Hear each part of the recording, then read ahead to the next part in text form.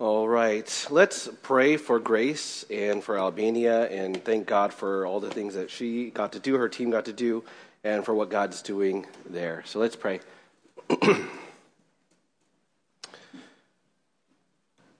Father, we thank you for all that you did in Albania, all that you're doing now. We thank you for the team from TMU that got to go and to do ministry there, to support the Kramers, to support the work that you are doing through Mario and through other ministries, other churches that are there. And we pray that right now that you would be working, that your word would be preached and people would believe, the youth, the kids, the adults, that they would believe in your Son, that they would walk with you, that they would join your family.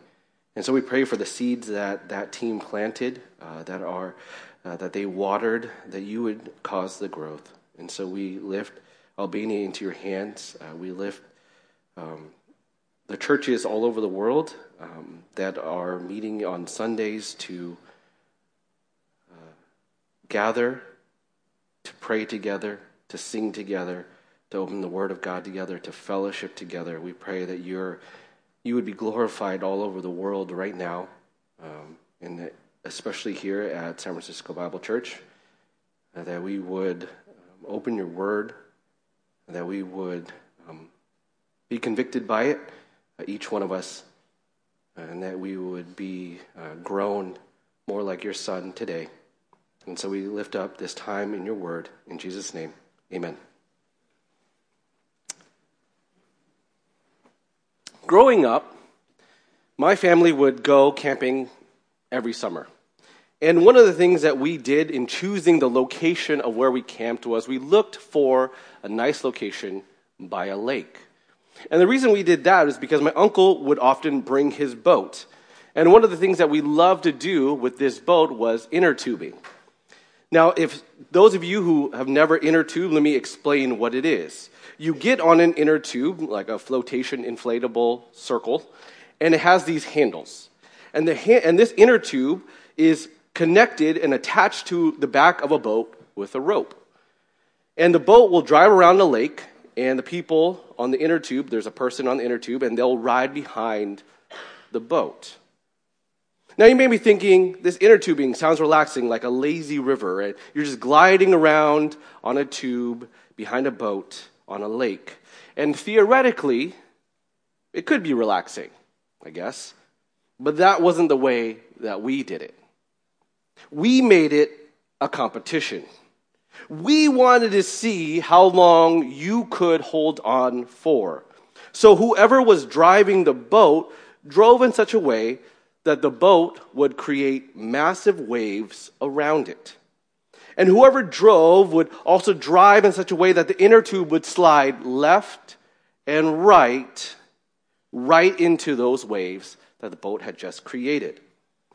Every inner tube ride was a test.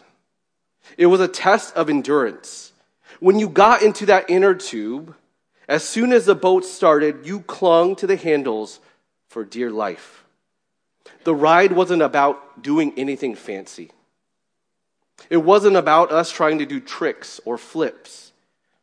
It was about clinging on for as long as you could. Because you were about to be tossed left and right, hitting wave after wave, and your goal was just to hold on. Inner tubing was all about endurance, and so it is with the Christian life. The Christian life isn't about doing any fancy tricks or flips. It's not about being rich or famous. The Christian life is about holding on. And it's that Christian endurance that James will teach us about this morning in our passage. So turn with me to James chapter 1, verses 2 to 4. James chapter 1, verses 2 to 4. Now, before we dive into our text, let's get some quick background information on our writer, James. James is the half-brother of Jesus. And James was one of the main leaders of the Jerusalem church. And so James writes to believers that are dispersed throughout all the known world. And for the most part, those believers dispersed are suffering. Some of them are scared because they are currently being persecuted for their faith.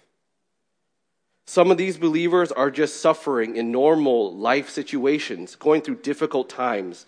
But either way, James writes to a people that are struggling with trials.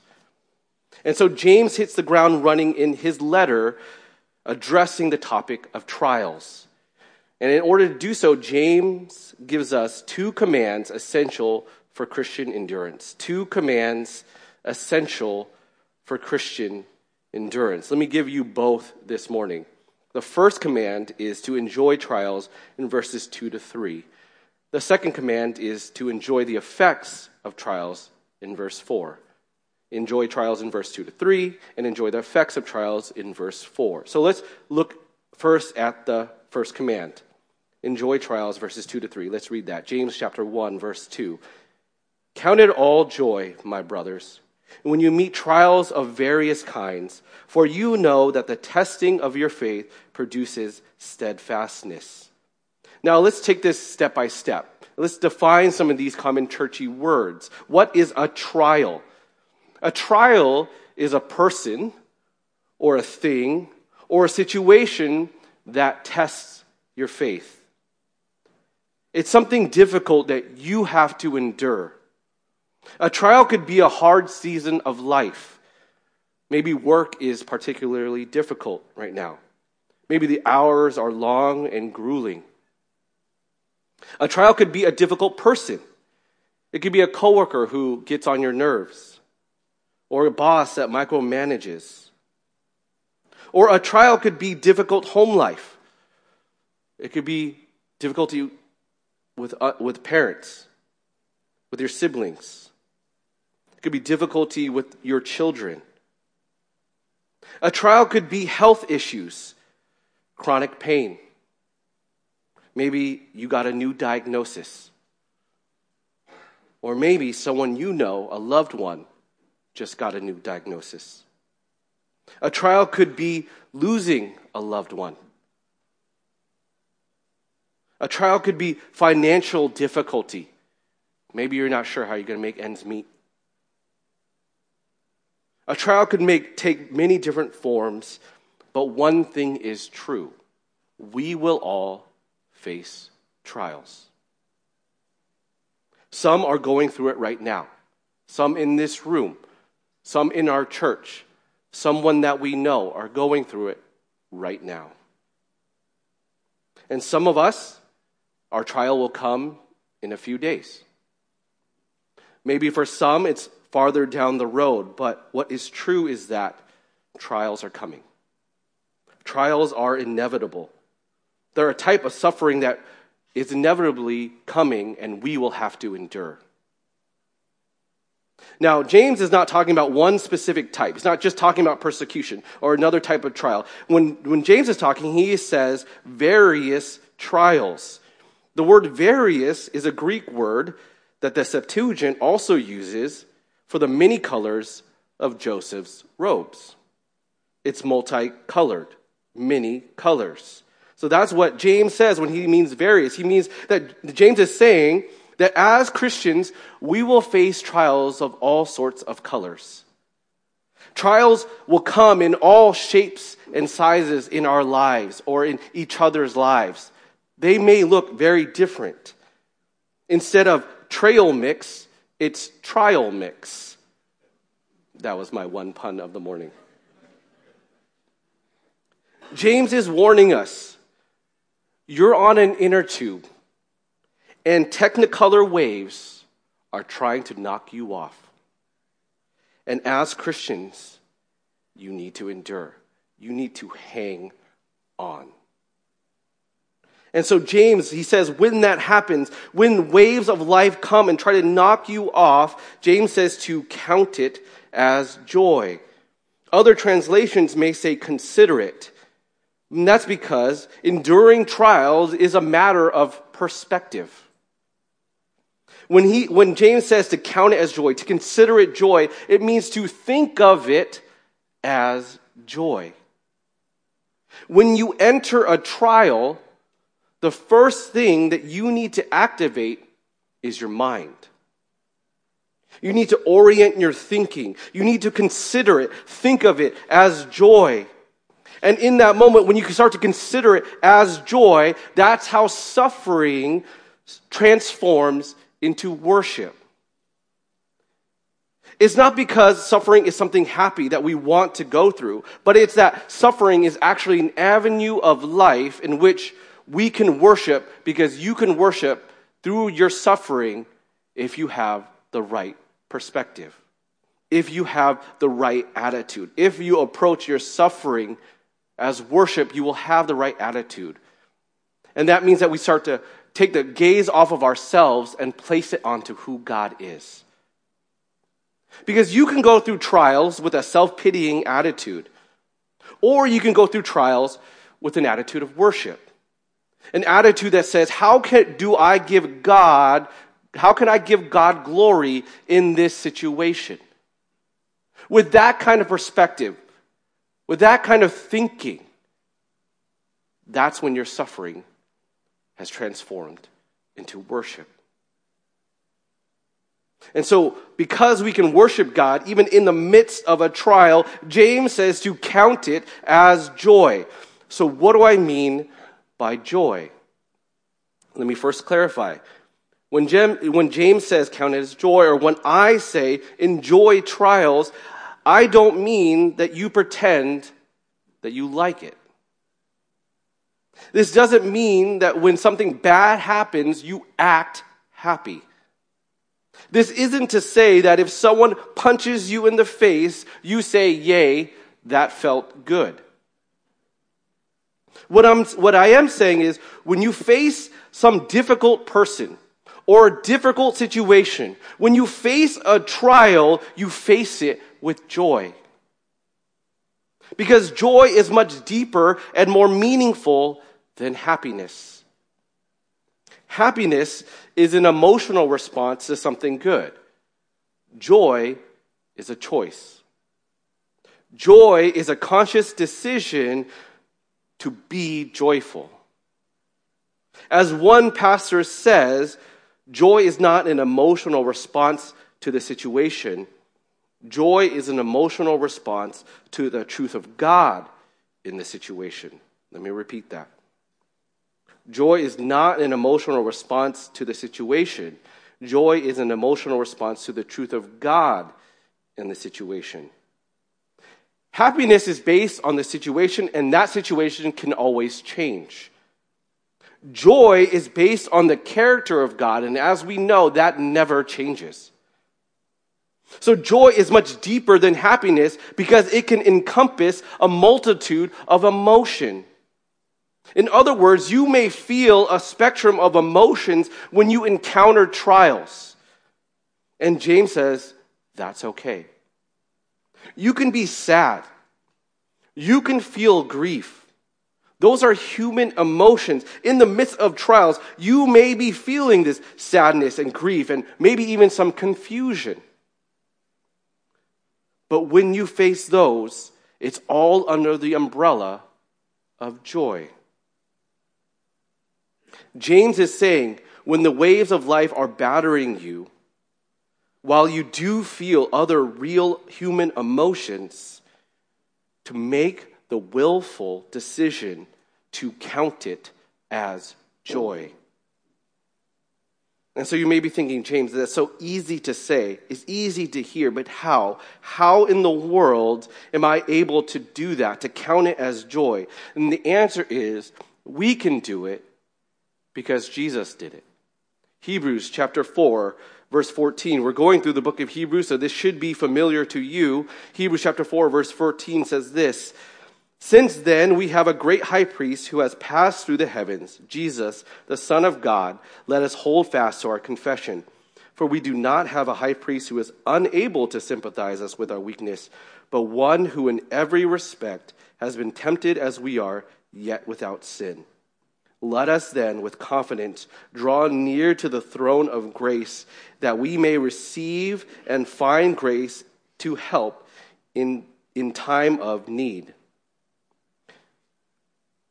So the writer Hebrews and James, they're not saying just grin and bear it and pretend to be happy. That's not what he means by count it as joy. James is calling us to be like Jesus. Jesus suffered, and he suffered in greater ways than we can ever imagine, and yet Jesus endured. 1 Peter chapter 2, verse 20.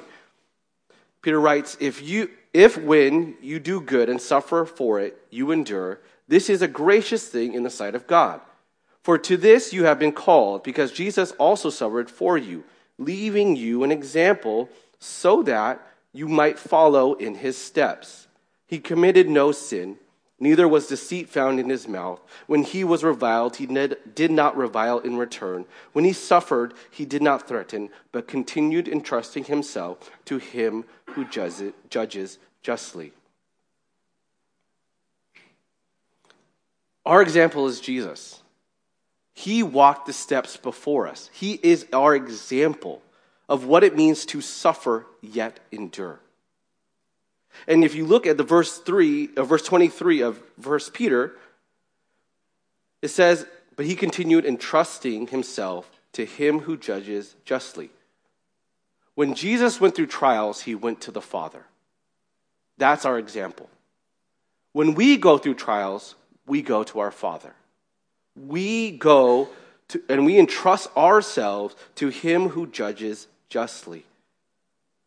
Jesus is our example. Jesus endured trials, persecution, hardship, pain, and suffering, rejection from people. Jesus suffered, and yet he endured. And he is our example of what it means to go through trials and for it to be worship, to go through trials and for us to go to our Heavenly Father, to run to him. He is our example. But inevitably, there's a question as we go through trials, as we're trying to endure, inevitably, a question pops into our head. And that question is, why? Why me? Why should I count it as joy? And so James gives us the reason in verse 3. James chapter 1, verse 3. For you know that the testing of your faith produces steadfastness. James says that trials are a testing of your faith, and that will produce endurance or steadfastness. It's like exercise or running or weightlifting or any sport that you choose. The Christian life is a training ground. And so ask yourself the question, will you get faster, stronger, or better at a sport by sitting around all day? No. If you have a good coach, that coach will push you to make you faster and stronger. They'll make you run laps that you don't want to run.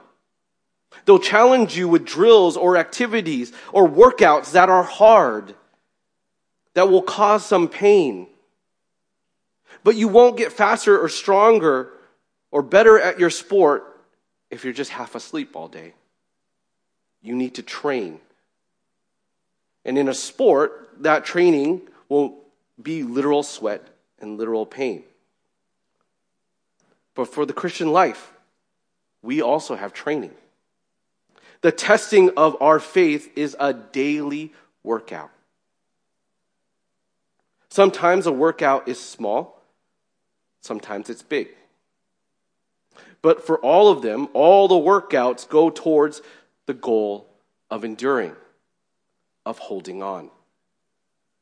A small workout may be a friend or a sibling or a parent getting on your nerves. A bigger workout may be a friend betraying you or something at work, losing your job. A huge workout may be a loved one telling you that they may pass away soon. Those are the regular things in life that we go through that are a testing of our faith. The smaller workouts get us ready for the bigger workouts. The smaller trials train us for the bigger ones. But slowly and surely, our faith builds up. We get stronger in our faith. And eventually, as we grow, we're able to take on that 300-pound trial of life. And so that's what James means when he says the testing of your faith produces endurance. The word here, testing, is a Greek word that means the process of determining the genuineness of something. And here, James is talking about faith. But this Greek word could also be used about testing metals. In the ancient world, they had this word that they used in order to talk about the genuineness of a metal. That they would test it to make sure that it wasn't an alloy, that it didn't have things mixed in, that it wasn't impure. They had to test it to see if it had any junk. So they would take the metal, like silver, and then they would heat it up. In those days, and even now, silver is hard to find by itself. It's often mixed with other metals or rocks, and that's why Scripture uses the idea of purifying silver so much. Because it's often mixed up with a lot of different things. Silver, there's sometimes rocks that contain silver, and it doesn't even look like it's valuable. It looks like a regular piece of ore, a regular rock. And in order to get it to be pure silver, you have to crush it up and melt it. You need extreme heat to allow the common metals to be separated from the precious ones. And you need to take out the impurities. And this is how God purifies us. This is how God purifies his people. It's through trials, difficulty, persecution. This is the extreme fire that God puts us through in order to refine us. This is how God refines his people. This is how God refined Israel. If you go back to Isaiah 48 verse 10, it says, "Behold, I have refined you, but not as silver. I have tried you in the furnace of affliction." When God wants to refine his people, he puts them in a furnace. 1 Peter chapter 1, verse 7. "So that the tested genuineness of your faith, more precious than gold that perishes though it is tested by fire, may be found to result in praise and glory and honor at the revelation of Jesus Christ." So God doesn't put us through trials, the fire of trials, because he's mean or vindictive. God puts us through trials to make us better. When you purify gold or silver, you turn a piece of junk into something beautiful, valuable, and useful. And so for us as the Christians, sin is the grimy junk that is attached to our character. And God is trying to burn off the grimy sin. And when he does that, our character is more beautiful, valuable, and useful. And God does that not because he's mean, but because he loves us. Because you only purify something when you find it valuable. If I were to walk out onto the street and find some of the recent construction on Terraville, and I look at some of the bricks or the asphalt that they have kind of separated and they have broken up, and they just leave around on the floor, if I were to take one of those rocks, would I go and try to purify that and try to find some silver or gold? No. Because that piece of asphalt, that rock, that common rock, is not worth anything. It's not valuable. I wouldn't waste my time trying to find silver or gold in it. It's not valuable to me. So God, because we are his children, because we are a part of his family, God loves us. We're already valuable to him. We're beautiful to him. And yet he sees us as this piece of ore that is valuable but needs to be refined. And you only refine that which you already find valuable. And so God, because he loves us, because he cares about us, because we're a part of his family, because we already are, we have been saved through his Son, because we have the righteousness of Christ, we are already valuable to God.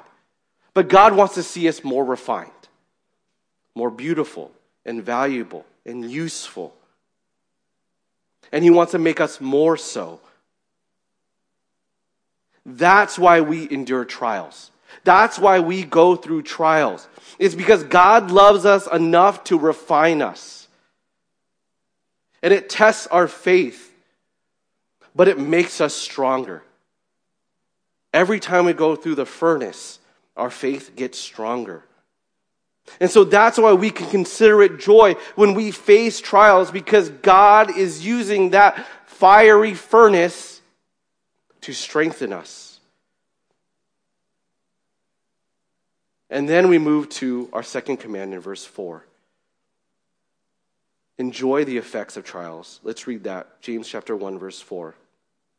And let steadfastness have its full effect, that you may be found perfect and complete, lacking in nothing.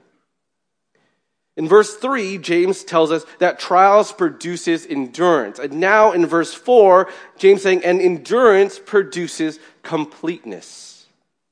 Enduring makes you perfect, complete, lacking in nothing. James here is talking about the end goal of enduring. The end goal of trials is to make you whole. Because for James, one of the other themes of his book is the double-minded man. A fragmented person, a person who is tossed to and fro by the waves of life. What makes us fragmented? It's our sin. Our sin makes us this disjointed person. But when the fire of trial, when we go through that, what it does is it purifies us. And it makes us perfect. It makes us whole or complete. Trials burn off the common metals, the junk, the impurities that allow the pure metals to come together to be unified, to be a perfect person. But this doesn't mean that on this side, James doesn't expect that we will be a perfect person right now on this side of heaven. But what James is saying is that's your trajectory. That's where you're headed, to be a complete, whole person, not this double-minded man. And so every trial is supposed to be making us purer and purer. But the fact is, James understands that we will never be 100% pure on earth. But every trial gets us one step closer. For the sake of this sermon, I wanted to see how silver was actually purified. I wanted to see how this process went, because when you read it in a book, it sounds pretty easy. That you have this piece of silver, this maybe junk piece of ore, and you have to just heat it up, and then all of a sudden all the metals come off, and the silver's together, and it's perfect, and it looks really nice, and it's a piece of jewelry, and it's great. I thought it was easy. And then I wanted to see, is it that easy? And so I watched a guy purify silver, and it's not easy. And it's not quick. I started to watch him, and he had to melt it over and over again. He had to mix in this and that. He had to mix in other metals and other chemicals in order to separate the common metals and the other impurities out of the silver. He had to try various methods. He had to use different kinds of furnaces at different times, all in order to separate the silver over and over again. And by the end, the silver looked pretty shiny and nice, and what I actually expected silver to look like. At first, it just looked like a piece of rock. But now, this is what I imagined silver to look like. But even then, when I looked at it, I thought to myself, you know what? This is probably still not even pure enough to be jewelry. It looks like what I expect silver to be like, but I bet you can't sell this to a jeweler yet. You still probably got to refine it even more. And I was thinking, how many times would someone have to do this? How many times do you need to place that thing in the furnace in order to separate out all the junk And that's us. That's our character. We are like that piece of silver. Think about how much sin you have still in your life after all these years. It's as if God is thinking, well, I got to heat up this life again. Just a little bit more in order to get a little bit more sin out. And then that trial is ended. And a little while longer, it's like, well, there's still some left. So I need to heat up this life again in order to get a little bit more sin out. And the reality is that we will never be 100% without sin on this earth. But that's the amazing thing about heaven. Is that when we get to heaven, we will one day have a body and a character that is 100% pure. And that's our trajectory. That's where we're headed to. That's the complete whole person that we are headed to. God is the one who will give us new bodies, and the effects of salvation will be complete. And so James is not expecting us to ever be perfect on this side of heaven, but he does expect that we will endure trials, and that will make us a little bit more pure than we were yesterday. So the word perfect is more about the standard than our ability to reach it. The word perfect and complete show us what our goal is. And our goal is to be like Jesus. James does not expect us to look like Jesus right now, but James is saying Jesus is the standard. The standard for every Christian is Jesus. And so that every day that we are going through trials, every day of life, we are striving to reach that goal, to look more like Christ every day, to look more like Christ than we did yesterday. And so some of you will say, I am already spiritually mature, and that may be true. And to you, I would say, keep going. Keep pressing on. Keep going through that trial. Keep going, pressing on through life.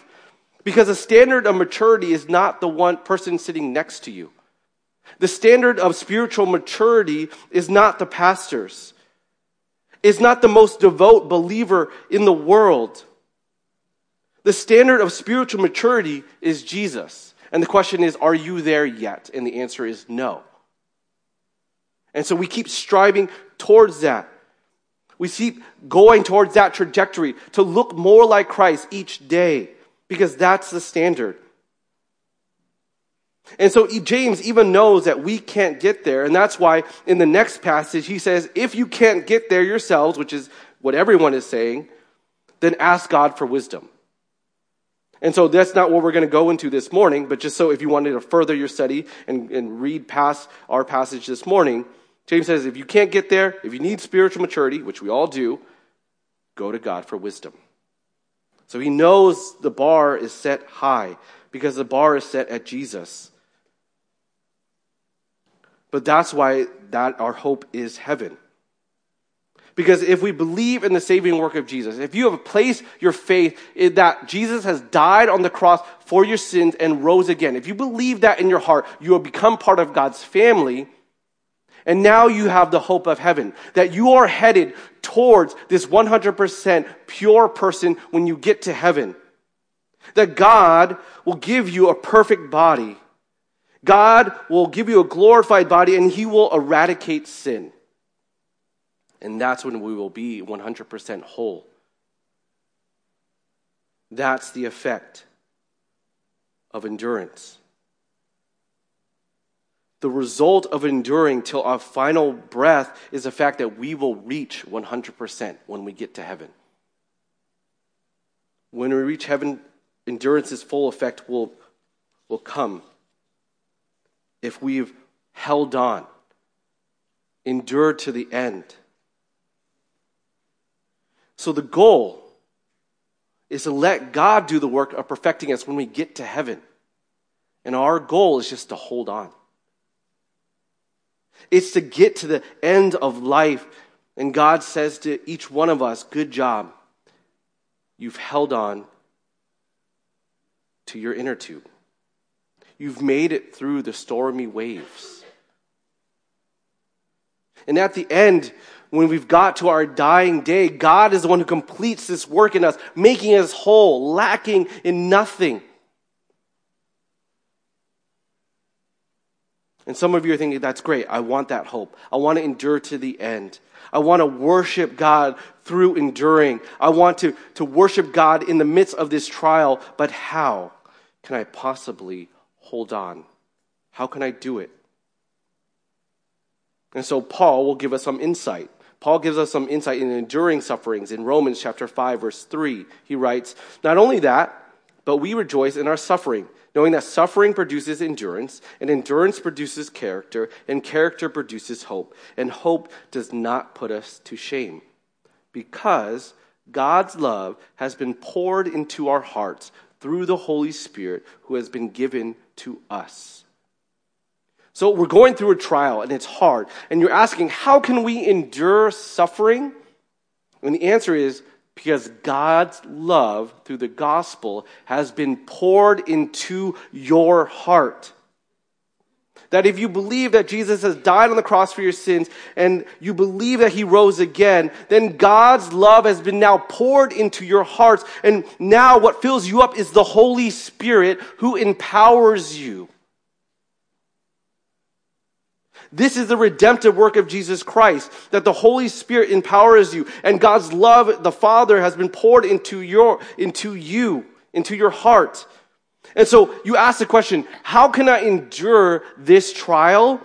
And the answer is, because the whole Trinity is helping you do so.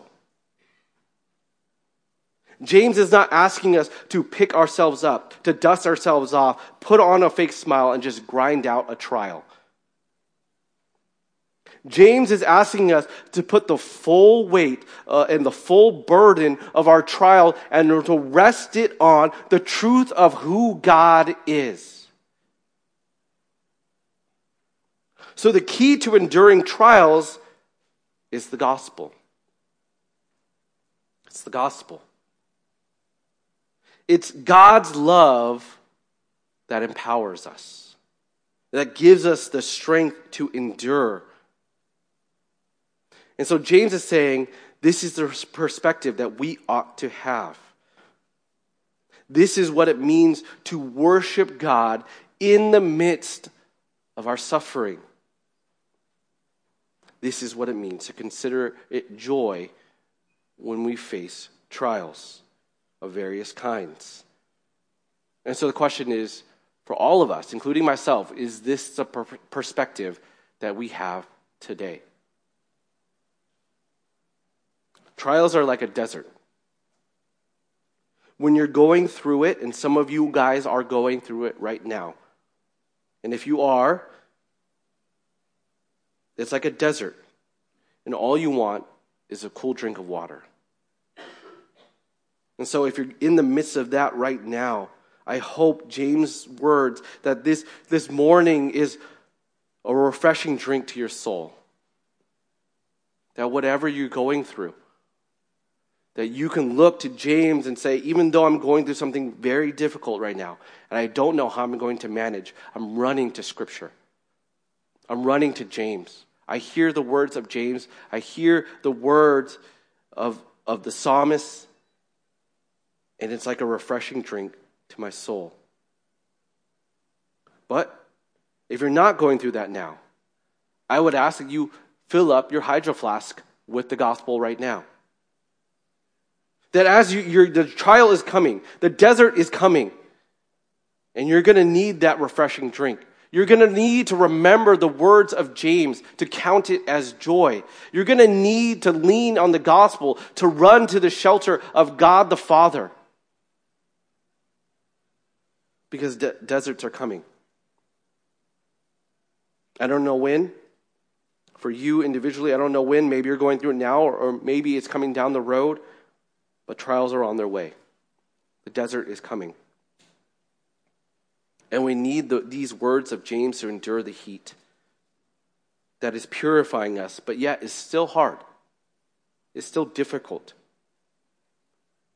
So for us to train up now, to fill ourselves up now with the Word of God, to fill ourselves up with the truth about who God is, so that when our trial comes, we are ready. We are ready to endure. We are ready to hold on. And so that is my prayer for us this morning, that when the waves of life come crashing down, we all hold on. Let's pray.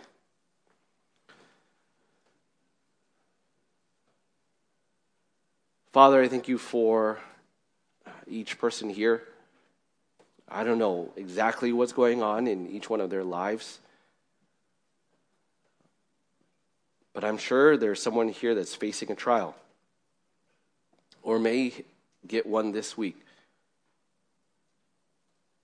And we will all face it eventually. And so I pray that you would train us now. Build us up now so we're ready for the storms of life. For my brothers and sisters who are going through it right now, I pray that they would endure. That you would be their strength, their rock. That the Spirit would be giving them and empowering them the strength to endure this trial as worship to you. That their faith would get stronger. They would become more pure in their faith and their love for you. And we pray that you would help refine us to look more like your Son each day. But I pray that you be with us in the midst of those trials. I thank you for this morning. In Jesus' name, amen.